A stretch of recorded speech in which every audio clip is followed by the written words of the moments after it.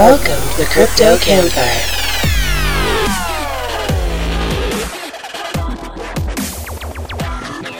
They were addicted to the hokey pokey, but they turned themselves around.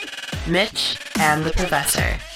Featuring special guest JMACK.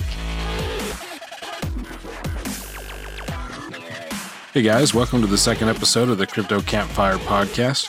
Today we've got JMACK on the show with us. He's a blue-collar auto worker by day, and he's driving crypto adoption with the Pay with Litecoin campaign by night. Good to have you on the show, man. How are you? Doing awesome, man. Good to be on here. Awesome. Glad to have you. So why don't you just kind of introduce yourself and kind of let us know what you're into and what you're doing and kind of what you're doing in the crypto space. Well, I got here, I was kind of the unlucky crowd, kind of got in the 17. I got in a little bit earlier in 17. It was more like the summertime. But, you know, I bought all the way up. I'm still buying. So it's kind of one of those things. And at this point, I'm kind of working with the Pay with Litecoin guys, and we're trying to push for crypto adoption. Fantastic. That's awesome. That's so awesome. So how'd you get into crypto? How'd you first, I know you said you're kind of like in the 2017 era, but how'd you first hear about it? How'd you come to buy it? Some of the guys that I work with age group, all different age groups. Some of the younger guys that I work with, we're all excited about it. And this is early, probably May, somewhere around May in 2017 is when I started hearing about it. And then I started researching it and started getting more involved during the summer. Great. Awesome. So which, I know you're really big into Litecoin. What, was Litecoin the first coin you got into, or did you find some other ones? Litecoin was the first coin I got into. It was one of the first things that I was researching. I really liked, Charlie Lee and the potential for, with it being a faster option than Bitcoin and using the same, pretty much copied from Bitcoin. I figured that was a good way that was going to be accepted along with Bitcoin because it's the faster option. Bitcoin, I kind of still see more as a gold, more of a store of value. Right. And I thought maybe something with Litecoin being 4 times faster would be more of a payment coin. And I can see people really getting into it because they kind of go together. I think it's kind of, people talk about it, but I think it's kind of true. Yeah, I think it's kind of a good pairing. I mean, they each serve their own purpose. Mitch, I know you were kind of massively into Litecoin. Yeah, I got a few. Yeah, what do you think about Litecoin? I like the speed. I like the cost effectiveness and the efficiency of the process, to transfer. I think the peer-to-peer transfers and use like that are amazing. I think it's got a lot of potential for the future here. I just think the adoption of it has been pretty strong, actually. And I remember seeing a lot of guys, showing videos of them actually transferring Litecoin from peer-to-peer, and I thought that was just so cool. So I really started amping up my bag on Litecoin, that's for sure.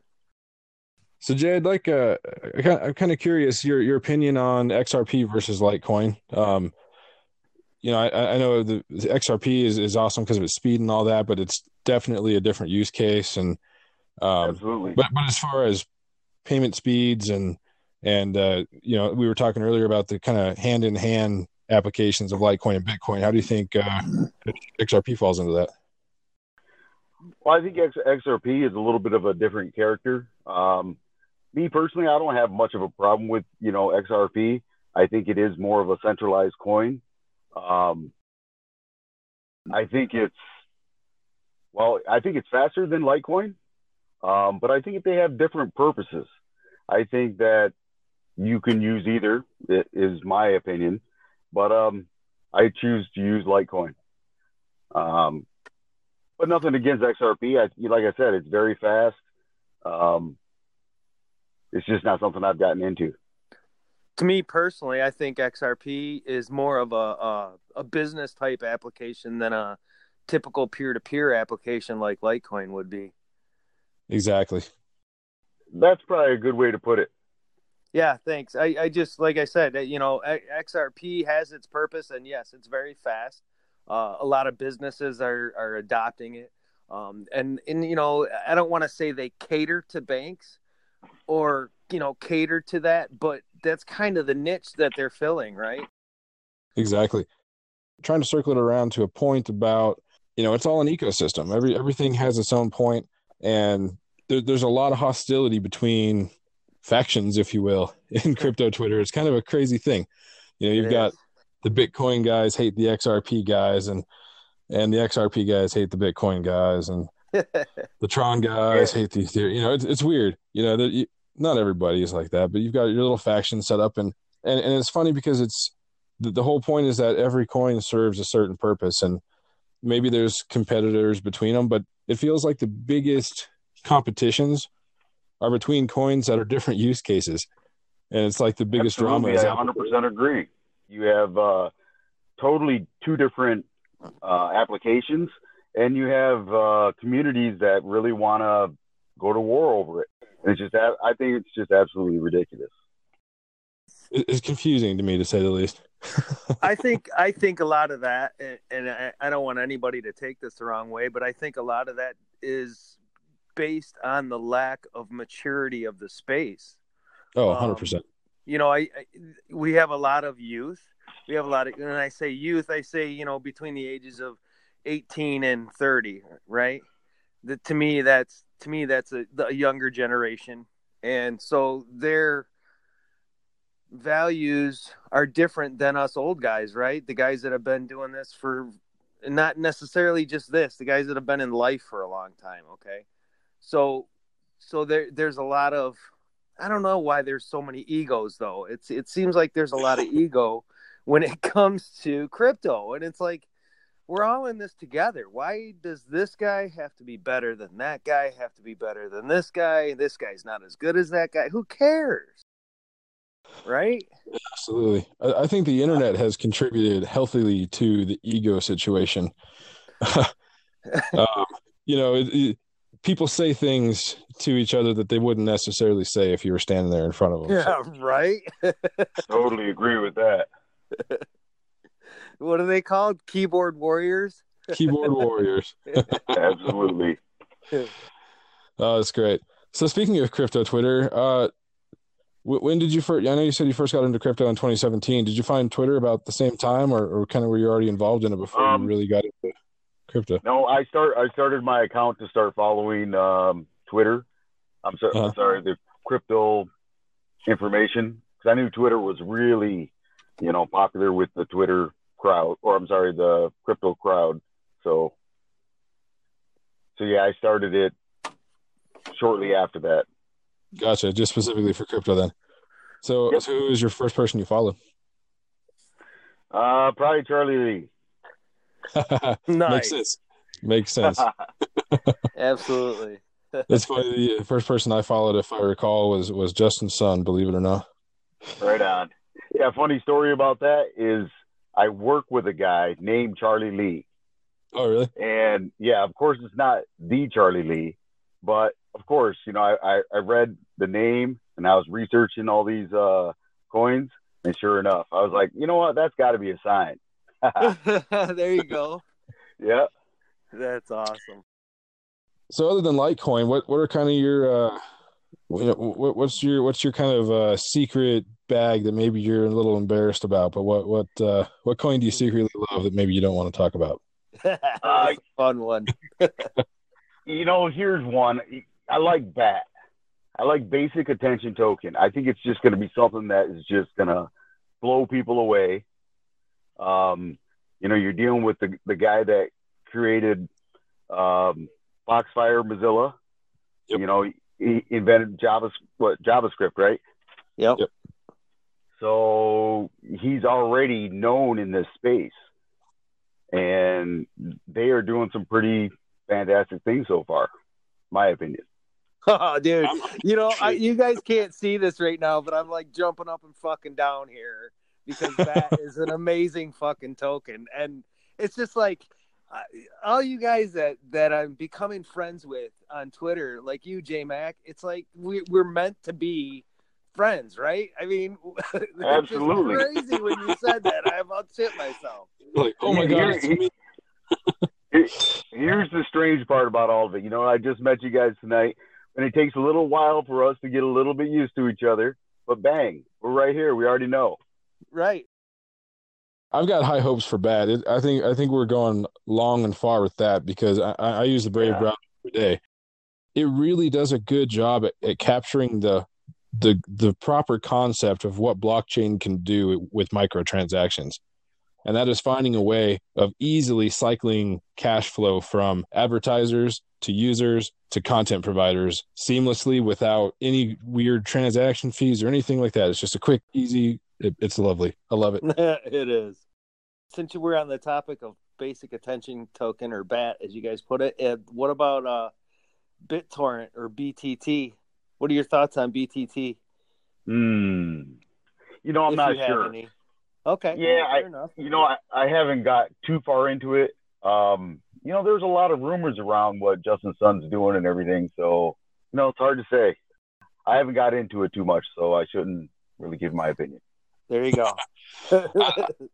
I'll throw mine out there because I'm a fan of BTT, so I'm not gonna. I'll take the shameless minute and pitch my thing about BTT. It's got the same kind of concept in mind as BAT does with the the microtransactions and monetizing content as simply as possible. And the more I talk about BitTorrent token with people, the more I find that a lot of them just they're not thinking far enough ahead, of how things change as the internet changes. In the current environment that we have, it doesn't make sense to serve your own content on a torrent network. But as connection speeds increase and storage capacities increase, it becomes trivial to handle that type of content. And enabling that sort of reach where you're decentralized as far as your data distribution goes, and you've got microtransactions enabled to transfer funds from content consumers to content contributors, it really caters to the next generation of the internet. So the token is being used to pay the content providers on the torrent, the BitTorrent. Right. So that's like the long-term goal of it. So basically you'll have your content on BitTorrent more or less. I'm sure it'll be a different application, framework by then, but provide your content. And then as people download your content, which right now you'd think that is like a movie, like you'd go download a movie, but think further in the future where you go and you're just BitTorrenting somebody's social media profile. And it doesn't really feel like a download because it's just like web browsing, but just over the BitTorrent network. I see. Cool. He lost me. JMACK, don't worry. I'm like, no, he didn't lose me. Come on now. No, I think that's cool. I think that makes sense. I had heard, and I don't know if this is true, I can go ahead and ask. I didn't know that if you could use them for like a faster torrent speed. Yeah, there's a thing called BitTorrent speed. That's, it does that.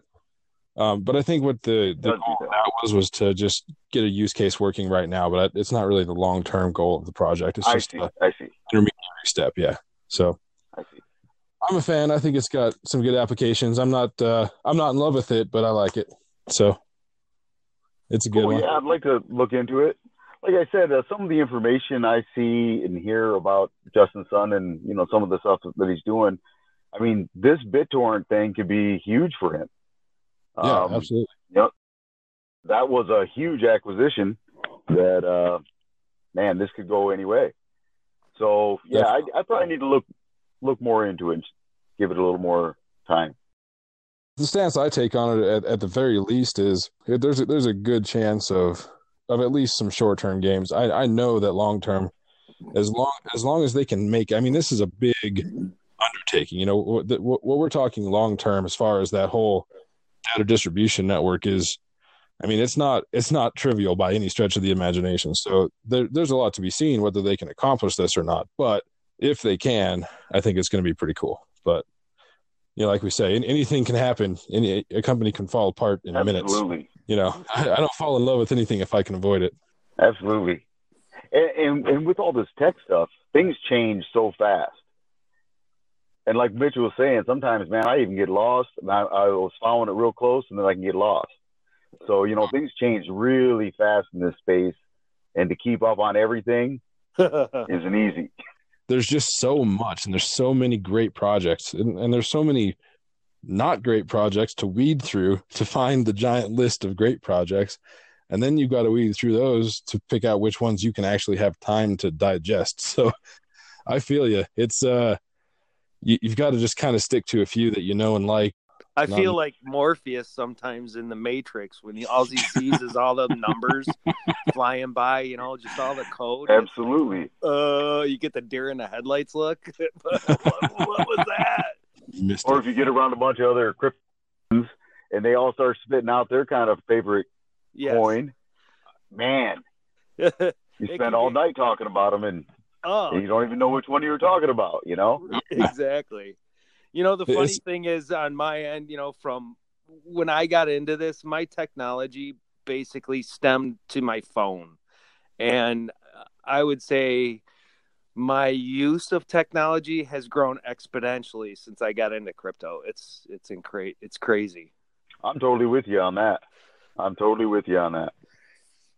had the flip phone until my kids were probably 16. They're like, Dad, you got to get rid of the flip phone, man.